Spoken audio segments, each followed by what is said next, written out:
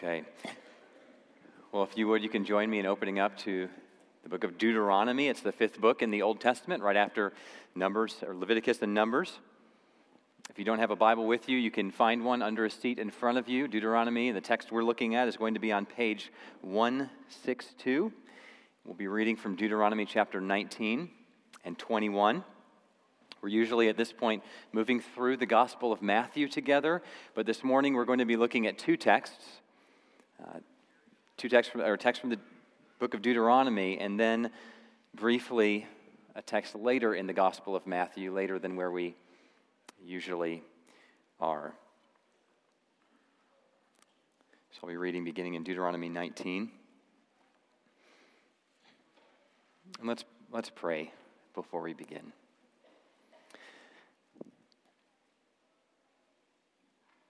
Our Father, we are reminded already that this is a day where many in our nation remember the sanctity of human life, and in remembering that, we remember who you are.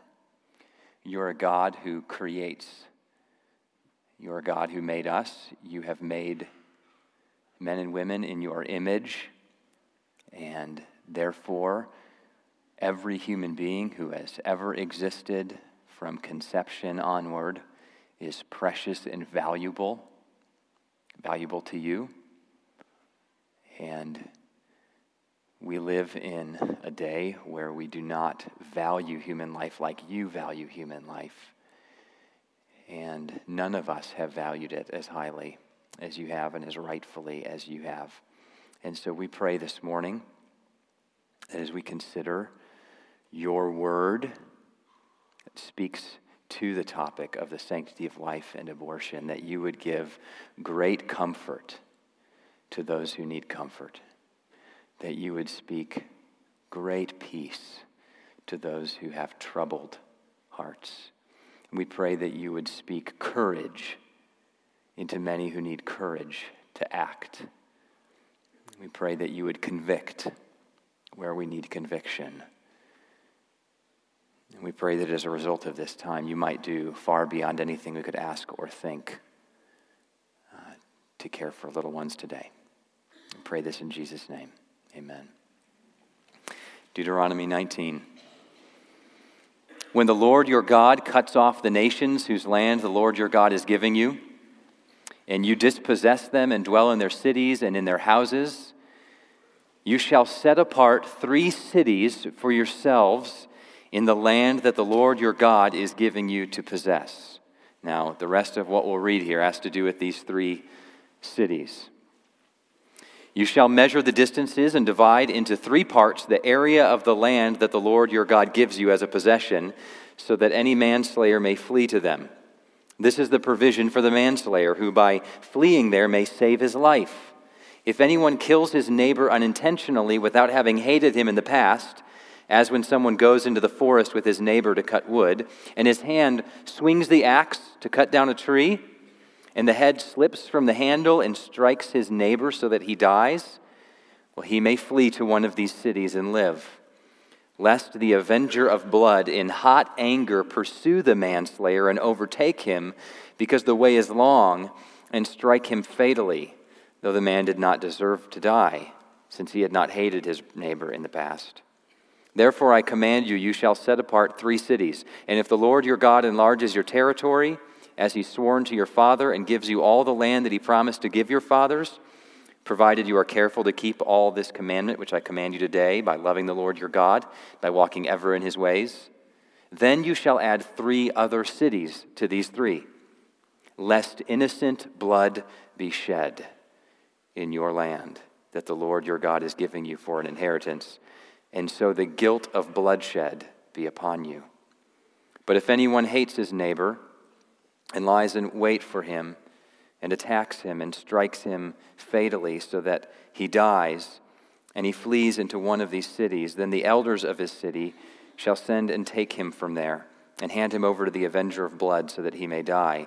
Your eye shall not pity him, but you shall purge the guilt of innocent blood from Israel so that it may be well with you. Deuteronomy 21.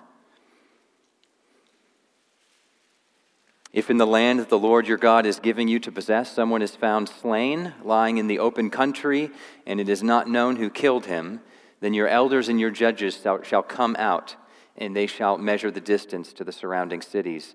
And the elders of the city that is nearest to the slain man shall take a heifer, a cow, that has never worked and is not pulled in a yoke. And the elders of that city shall bring the heifer down to a valley with running water, which is neither plowed nor sown, and shall break the heifer's neck there in the valley. Then the priests, the son of Levi, shall come forward, for the Lord your God has chosen them to minister to him and to bless in the name of the Lord, and by their word every dispute and every assault shall be settled. And all the elders of that city nearest to the slain man shall wash their hands over the heifer whose neck has been broken in the valley, and they shall testify, our hands did not shed this blood, nor did our eyes see it shed. Accept atonement, O Lord, for your people Israel, whom you have redeemed, and do not set the guilt of innocent blood in the midst of your people Israel, so that their blood guilt might be atoned for. So you shall purge the guilt of innocent blood from your midst when you do what is right in the sight of the Lord. You can stay in Deuteronomy. In Matthew 27, we learn of the betrayal of, you don't need to turn there, the betrayal of Jesus by Judas. And Judas changes his mind when he's betrayed him. And he says, my hands have betrayed innocent blood. Same phrase that was repeated here. So my plan this morning is to connect those two texts, the text we just read in Deuteronomy and the statement in the Gospel of Matthew of Jesus' innocent blood. The text in Deuteronomy contains the laws of establishing the cities of refuge in Israel. The text in Matthew is the story of Jesus' betrayal, which leads to his death. And the link between the two texts is that phrase, innocent blood. The text we just read in Deuteronomy repeats it 4 times, about 20 or so % of the occurrences in the Old Testament where that phrase is used, innocent blood. And then in Matthew, on Judas's lips, referring to Jesus, it's the only place where the phrase innocent blood is used in the New Testament. And so these two texts draw our attention to 2 different things. In Deuteronomy, it's about the need to prevent the shedding of innocent blood. And in Matthew, it describes the shedding of innocent blood, the shedding of the innocent blood of Jesus Christ. And so here's what I hope in our time together to make clear by relating these 2 texts together. My aim is to make a connection clear to us, namely the connection between abortion and the cross, the connection between the death of little ones and the death of Jesus Christ. And here's how they come together. Abortion is the shedding of innocent blood. It's a massive problem in itself, and it creates another massive problem, and that is the guilt of shedding innocent blood. And not just guilty feelings, but objective guilt before God. But Jesus' crucifixion is also the shedding of innocent blood, and it provides the only answer to that problem. There is only one thing in the entire world that can speak peace to those who have shed innocent blood, and it is the shedding of innocent blood. The cross is the shedding of innocent blood for those who have participated in or done nothing to prevent the shedding of innocent blood. And there are hundreds of millions of people in our world who need to hear that. Now, I think it might be helpful to make clear up front a reason why I'm not talking about this today. This isn't intended to be a political message. I'm not going to be referencing political parties today. This is about hearing God's word speak to a central issue of our time, regardless of whether that issue is taken up in the political discourse of our time. In the past, when I've spoken on this, I've tried to be a little bit more comprehensive. This is a multi-layered and complex issue, affecting many of us in different ways, calling us to different things. This morning, I'm not going to be as comprehensive as I've been in other times, so I wanted to let you know that up front. So here's my hope today. My hope this morning is that this will give great comfort to those who are aware of guilt, that this will give strengthened endurance to those of you who may feel weary in your good work for standing for life. My hope is that this will give clarity to those who have confusion about what the Bible says about this issue and what resolve we might need to have. And my hope is that this will give conviction and courage to all of us, because we need to be stirred to God-dependent action in our time. So let's first then consider this section of Deuteronomy together. Deuteronomy contains Moses' speeches to the people of Israel. The previous generation of Israelites, before this speech was given, had been rescued from Egypt. They had been on their way to the promised land, and they've come to Mount Sinai, and they heard God's law given. But they broke God's law, they disobeyed God, and they were left to stay in the wilderness. They could not enter the land, and now a next generation has risen up, and they're going to enter the land now, and Moses is speaking to them as they stand on the edge of the land, about to enter in. He's going to remind them of God's laws for their life in the land. And one of the main things that Deuteronomy 19 to 21, this section that we read from, one of the main things that this focuses on is the value of human life in various ways. It's a central theme here. And how to protect it. They're entering the land. They need to know life is valuable. Here's how you can protect it. So, in particular, this is about establishing justice in the land. Israel's going to enter in, and God wants them to have a just society, a just land, especially for the innocent. So much in this section is about preventing the deaths of the innocent, or dealing with it when it happens. Now, by innocent, I don't mean, nor does Deuteronomy mean sinless. It means free from guilt before one another and the law. It refers to someone who didn't deserve to die. They're innocent or guiltless before the law in that sense. So we refer to adults this way when they have not committed a crime that they're convicted of. They're innocent with respect to that. We refer to babies and children that way, and rightly. We're not saying they're sinless. Those of you who have them understand that. But they're innocent in that they're not deserving of abuse or death or some of the things that are given to them in this world. To kill someone who doesn't deserve to die is to kill the innocent. And that's expressed in this text with the phrase, the shedding of innocent blood. So we'll look at three sections here. First, Deuteronomy 19, in the first 10 verses, emphasizes the preventing of the shedding of innocent blood. The way that it's prevented is by setting up 3 cities in the land called cities of refuge. You can read with me. When the Lord your God cuts off the nations whose land the Lord your God is giving you, and you dispossess them and dwell in their cities and in their houses. So the time frame here is when they're entering the land. They are there. They're at the edge of the land right now. They're going to go in. And now they need to do something when God gives them the land. Verse 2, you shall set apart 3 cities for yourselves in the land that the Lord your God is giving you to possess.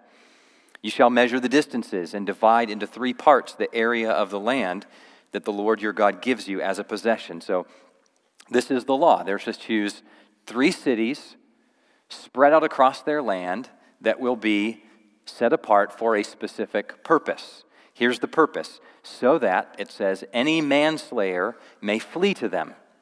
This is the provision for the manslayer who by fleeing there can save his life. This is why they're called cities of refuge. It's a place of refuge for someone to run to and get away from the threat of death. They're on the run. Next is an illustration of this. Verse 4. If anyone kills his neighbor unintentionally, that's the key word there, without having hated him in the past. In other words, they're innocent of a crime worthy of death. This is accidental. Verse 5, as when someone, here's an example, goes into the forest with his neighbor to cut wood, and his hand swings the axe to cut down a tree, and the head slips from the handle and strikes his neighbor so that he dies. He may flee to one of these cities and live. Then verse 6 tells us why he needs to run to this city to save his life. Lest the avenger of blood in hot anger pursue the manslayer and overtake him, because the way is long, and strike him fatally, though the man did not deserve to die. He was innocent, since he had not hated his neighbor in the past. So here's the situation. This guy on the run is innocent. He's killed someone, didn't mean to do it. Complete accident. It could have been his best friend. They're out there maybe having a great time, cutting wood, and then one of them goes to swing an axe, and the axe breaks. The head of the axe flings off, and it hits the friend, and the friend dies. So you and your friend are driving in a car to go have dinner. Best friend, love one another, normal day, the brakes go out. Defect of the car. You slam into a car in front of you. You look over and your friend's dead. That's the situation here. What happens next? Well, this text says that someone will be in hot anger. An avenger of blood, likely a family member of this person who's died. And he's angry with you. He wants to kill you, and he's coming after you. You're innocent. It was an accident. You don't deserve death. What do? You run to a city of refuge. That's what it's there for. Moses describes the situation, and God says, verse 7, therefore, right, in light of this kind of situation, therefore I command you, you shall set apart 3 cities. So now verses 8 and 9 take this further. What happens when Israel's land gets bigger and people start spreading out further and further away, and they're really far away from these cities of refuge? Well, obvious answer. They can't make it there quickly. Moses says, build 3 more. So there'll be 6 cities of refuge spread out in the land so that people have access to these. Verse 10 gives the clear statement for why these cities are here. Here's their purpose. Lest innocent blood be shed. I find that a haunting phrase. Lest innocent blood be shed in your land and that the Lord your God is giving you for an inheritance, and so the guilt of bloodshed be upon you. So 2 purposes there, one leads to the other. First, lest innocent blood be shed, and second, so that the guilt of bloodshed is not upon you. So without these cities, there would be then 2 problems. First, innocent blood would be shed. If they do not make these cities of refuge, the man in hot anger is going to overtake this innocent person and kill him. So innocent blood will be shed. And second, Israel will have the guilt of bloodshed on them.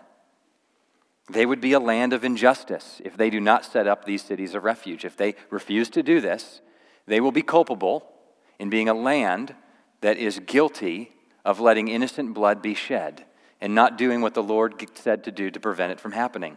But with these cities of refuge, if they obey God in this, then innocent blood will not be shed. Innocent will be protected. Israel will not have the guilt of bloodshed in these kinds of circumstances, and there'll be a land of justice and clear consciences. So this section is about the preventing of the shedding of innocent blood. The next section, verses 11 to 13, is about the punishing of the shedding of innocent blood. So the city of refuge is there to protect the innocent when they run there, but what if the person who runs there is not innocent? What if he intentionally murdered somebody? What if, in other words, the person actually shed innocent blood? And then that person runs to the city. Well, verse 11, if anyone hates his neighbor and lies in wait for him and attacks him and strikes him fatally so that he dies and he flees into one of these cities, then the elders of his city shall send and take him from there and hand him over to the avenger of blood so that he may die. So if someone is guilty of shedding innocent blood and they run to a city of refuge, it will not be a place of refuge for them. They can't stay. They're guilty, and the consequence is death. This section is really an expansion on the 6th commandment, don't murder. And so here someone has killed, and the application of that commandment is life for life. And then we see in verse 13, you shall purge the guilt of innocent blood from Israel. So once again, this is about the prevention of the guilt of shedding innocent blood among the people. Now flip ahead to chapter 21. Here's a third section about the cities of refuge. This time, someone has been killed, and nobody knows who did it. Verse 1 says someone's found laying out in the open country, and so the Lord says you can't just let this go without notice. You can't do nothing about this.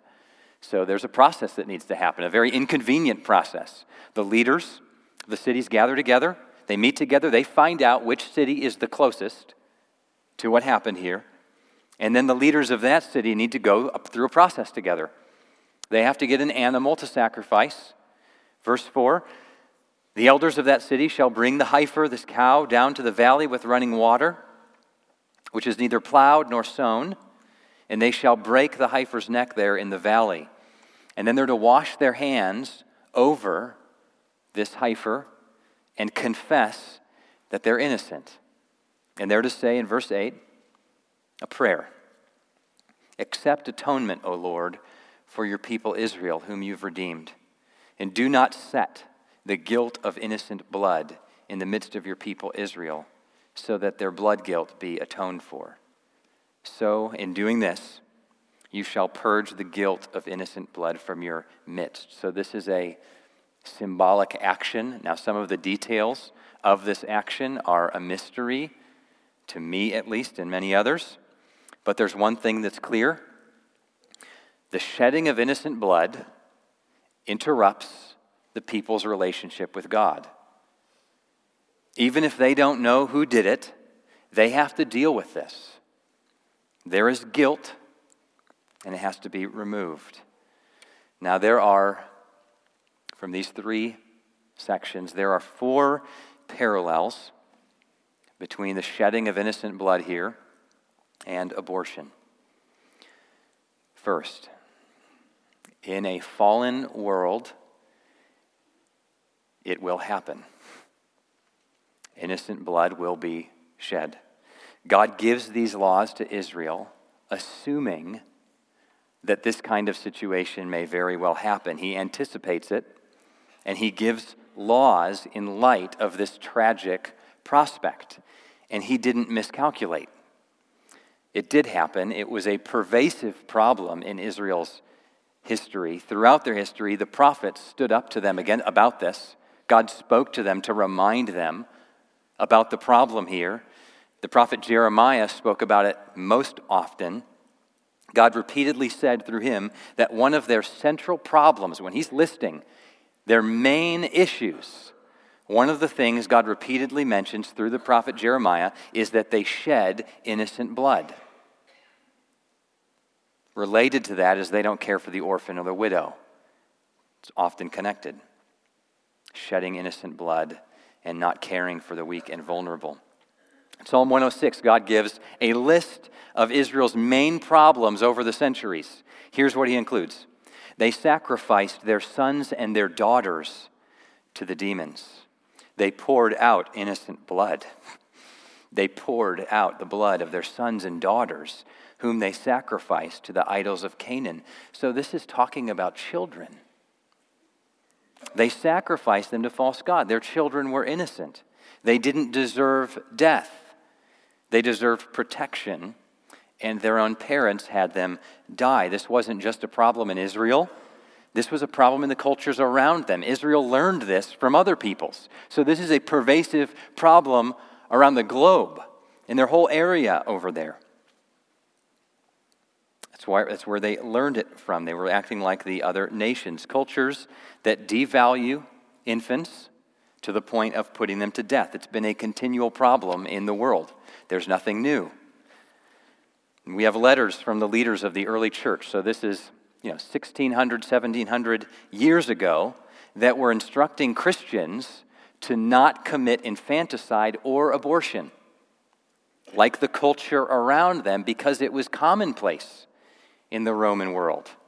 So there's nothing new today, and God has been speaking to this very issue for thousands of years.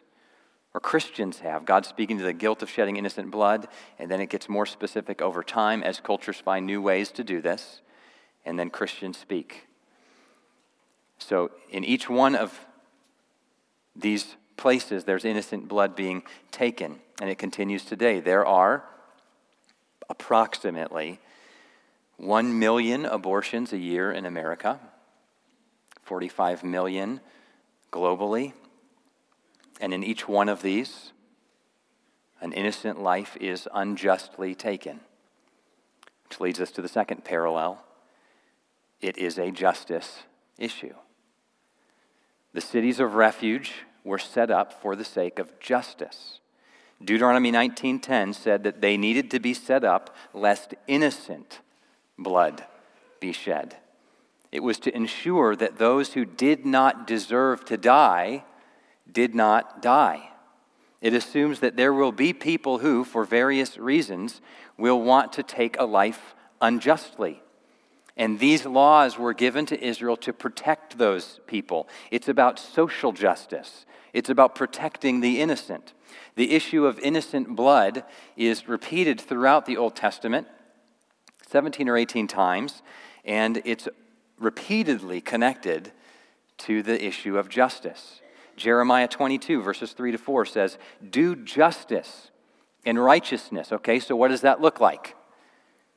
Do no wrong or violence to the resident alien, the fatherless, and the widow, nor shed innocent blood in this place. Many have said that the shedding of innocent blood is the greatest social justice issue in our day. Every year, 45 million innocents have their lives unjustly taken. They do not deserve it. They're not being protected, and the laws of many nations, including our own, are unjust with regard to this. God gave Israel these refuge cities so that the innocent could be treated as they deserve. In our culture, there are no cities of refuge for the little ones to run to. They cannot go to a city to get away. They cannot do anything, and our laws don't protect them. A father's commitment and a mother's womb, those two things are to be the city of refuge for the little ones. Third, because this does happen, and because it's an injustice, it results in guilt.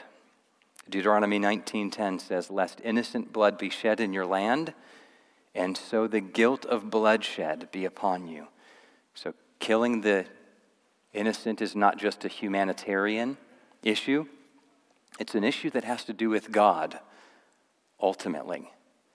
There is guilt before Him that has to be dealt with. Proverbs 6:17 says, there are 6 things that the Lord hates, and one of them that makes the list, hands that shed innocent blood.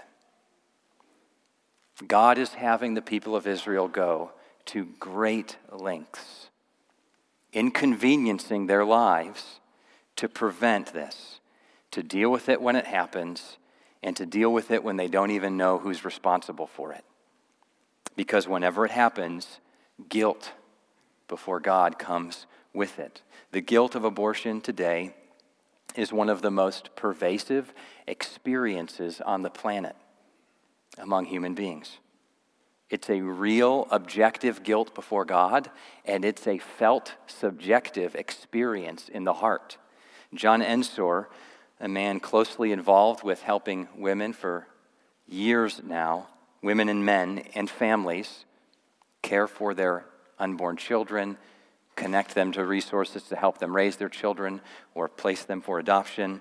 He said this, no other generation is more stained with blood guilt than the current generation. And here's why he said that. Because if it's true that there's something like 45 million abortions each year globally, that means that each year perhaps something like 90 million people, fathers and mothers, are being hit with the guilt that comes from doing this. And each year, 90 million more, some of those repeated. The potential percentage if you do the math, of the global population that has this shared experience of guilt, objectively before God, subjectively in their consciences, is astonishing. The percentage of people in our culture, perhaps in this room, it's an astonishing number. For many and for some of you, this guilt has been washed away through the blood of Jesus Christ. Isaiah 1:18 says, though your sins are like scarlet, they shall be white as snow. And when God said that to the people of Israel, he was talking to a people who had injustice and oppression and did not care for the vulnerable. And he says that to them. Though your sins are like scarlet, they shall be white as snow. So for others, though, this guilt is an oppression. For some, it's suppressed. They don't feel the oppression. It's blocked out. I watched an interview a few days ago of a man, a Christian brother. He's a rap artist. And he was telling the story of how a few years ago he had convinced his girlfriend to have an abortion, or for both of them to do that. He knew it was wrong, but he pushed through to do it anyways. And when they had the abortion, and that's the language he used, he said, when we had the abortion, and that's right. It was both of them.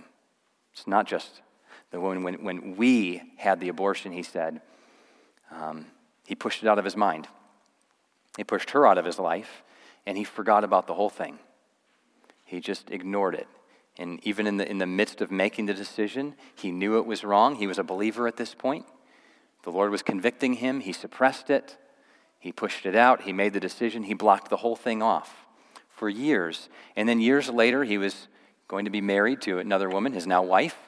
And in part of the process of being married, he decided to throw away all the old pictures of old relationships.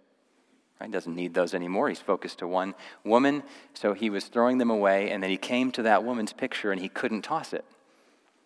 In the moment, I think he expressed he didn't even know why, and his wife said, what's the problem? Just toss it in the trash. And he broke down, because the years of blocking it out surged through the surface all of a sudden. And he was confronted with his guilt. If you are personally affected, perhaps you think you're alone in this. He thought he was alone in this. You're not alone in feeling the way you do. And this man confessed that, and he's healed by Jesus Christ. And so there is a guilt that comes from participation in various forms here. There's also a guilt that comes from apathy. Not just a guilt from participating in wrongdoing, but from not participating in active right doing. There's a guilt that comes from not doing anything to stop this. Notice again the last part of 19:9. Then you shall add 3 other cities to these 3, lest innocent blood be shed in your land that the Lord your God is giving you for an inheritance. And so the guilt of bloodshed be upon you.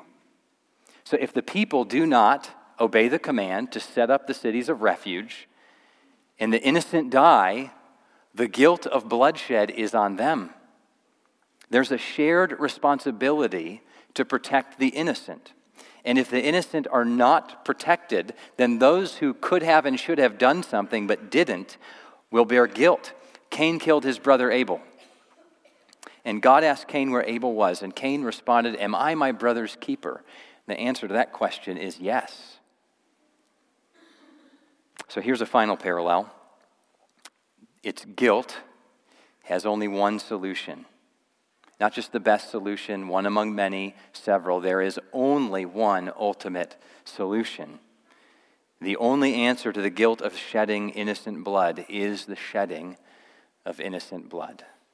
Hebrews 10:22 says, without the shedding of blood, there's no forgiveness of sins. There is no forgiveness for the shedding of innocent blood except for the shedding of innocent blood. And God has done it. He's given that to us. One of the dominoes that was tipped that led to Jesus' death was Judas' betrayal. He handed Jesus over to the leaders for him to be killed, and later he regretted it, and he said in Matthew 27:4, I have sinned by betraying innocent blood.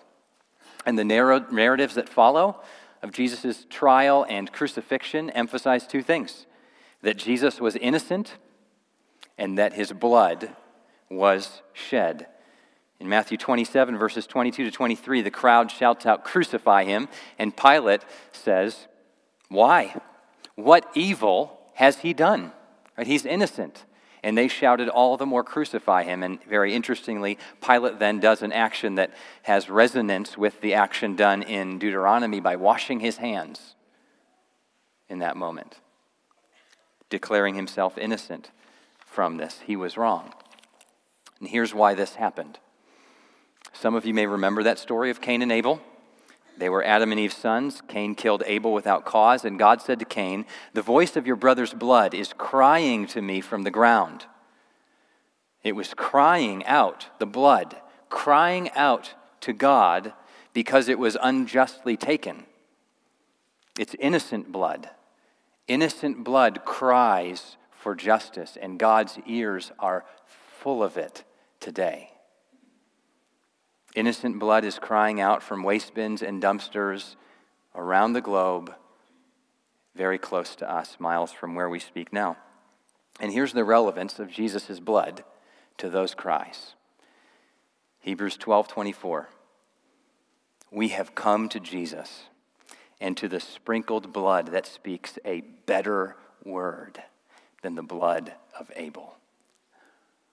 Abel's blood cries for justice, and God answers that cry with the blood of Jesus. With his death, justice is met, mercy is given to all who will have it.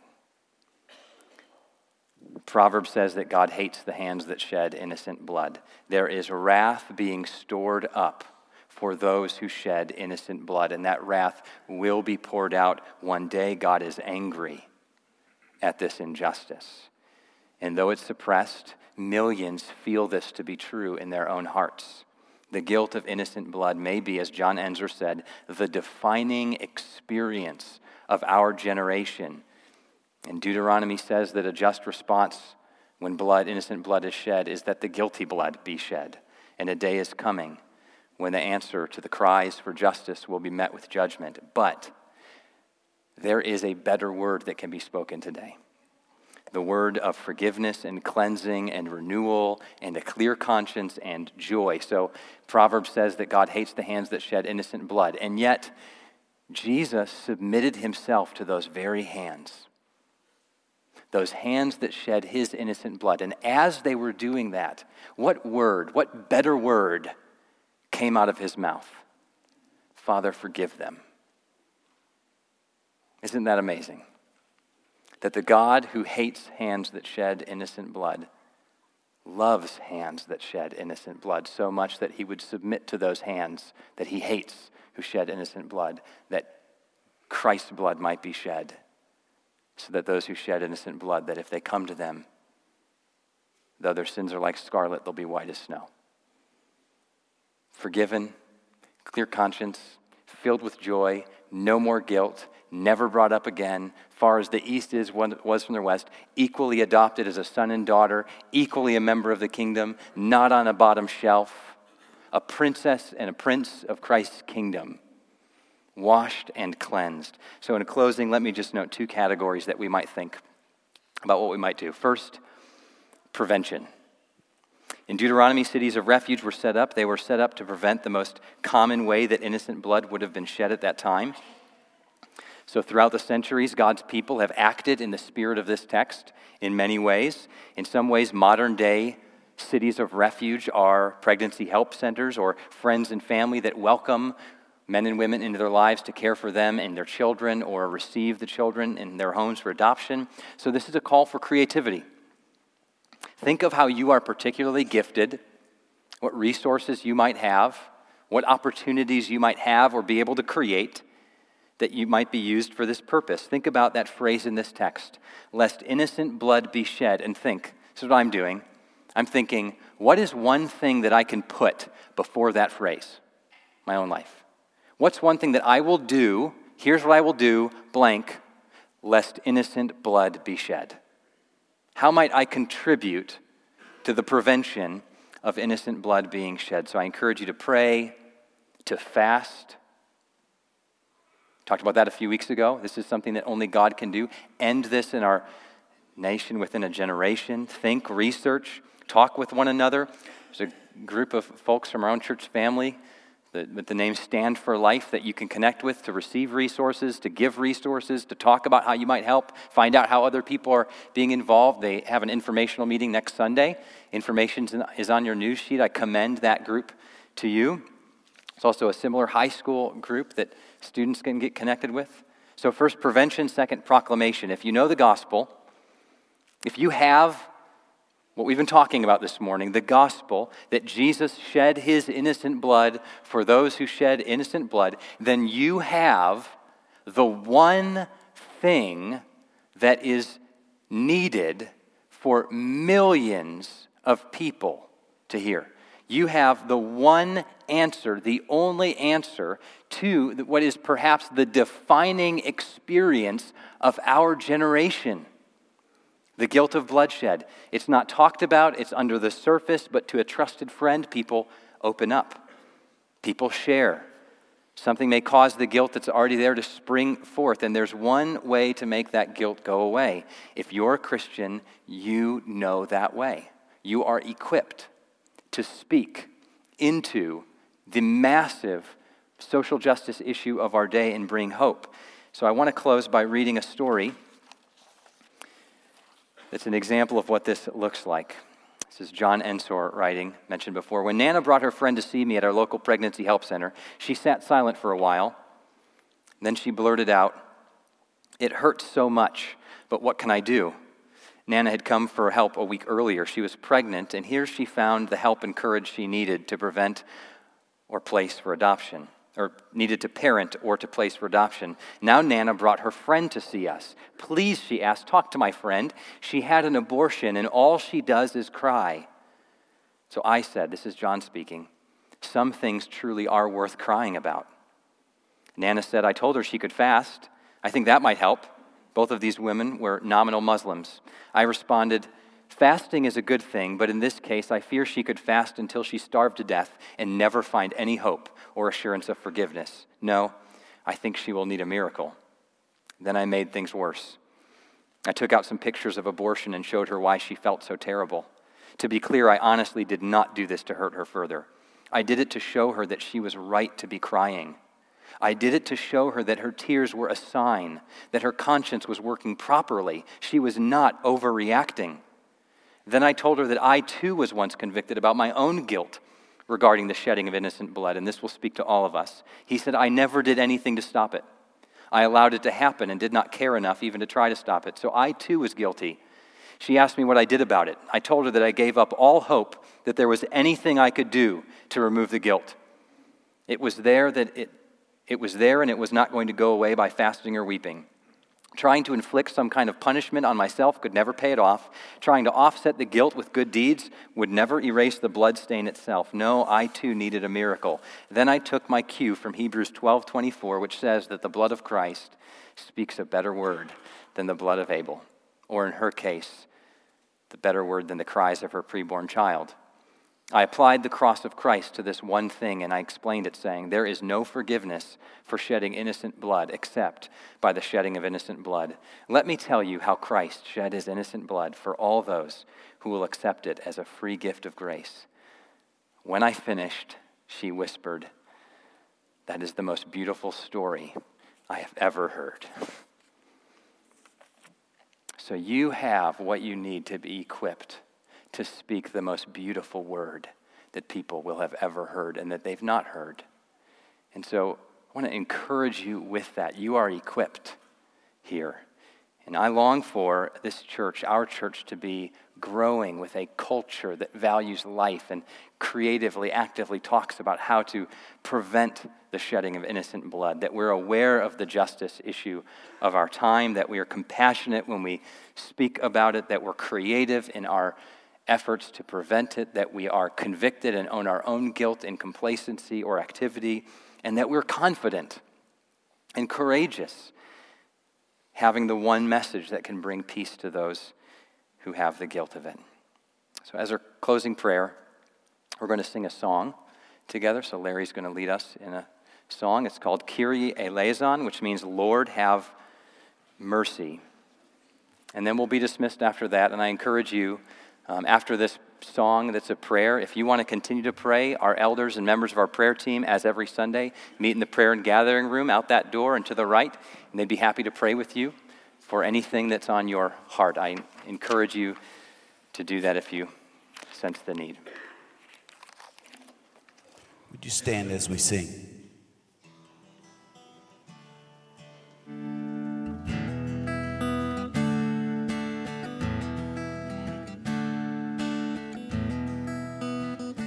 Kyrie eleison, have mercy. Christe eleison, have mercy. Kyrie eleison, have mercy. Christe eleison, have mercy. As we come before you with the needs of our world, we confess our failures and our sin. For our words are many, yet our deeds have been few. Fan the fire, passion once again. Kyrie eleison, have mercy. Christe eleison, have mercy. Kyrie eleison, have mercy. Christe eleison, have mercy. When the cries of victims go unheard in the land, and the scars for war refuse to heal, will we stand for justice to empower the weak, till the bonds of oppression are no more? Kyrie eleison, have mercy. Christe eleison, have mercy. Kyrie eleison, have mercy. Christe eleison, have mercy.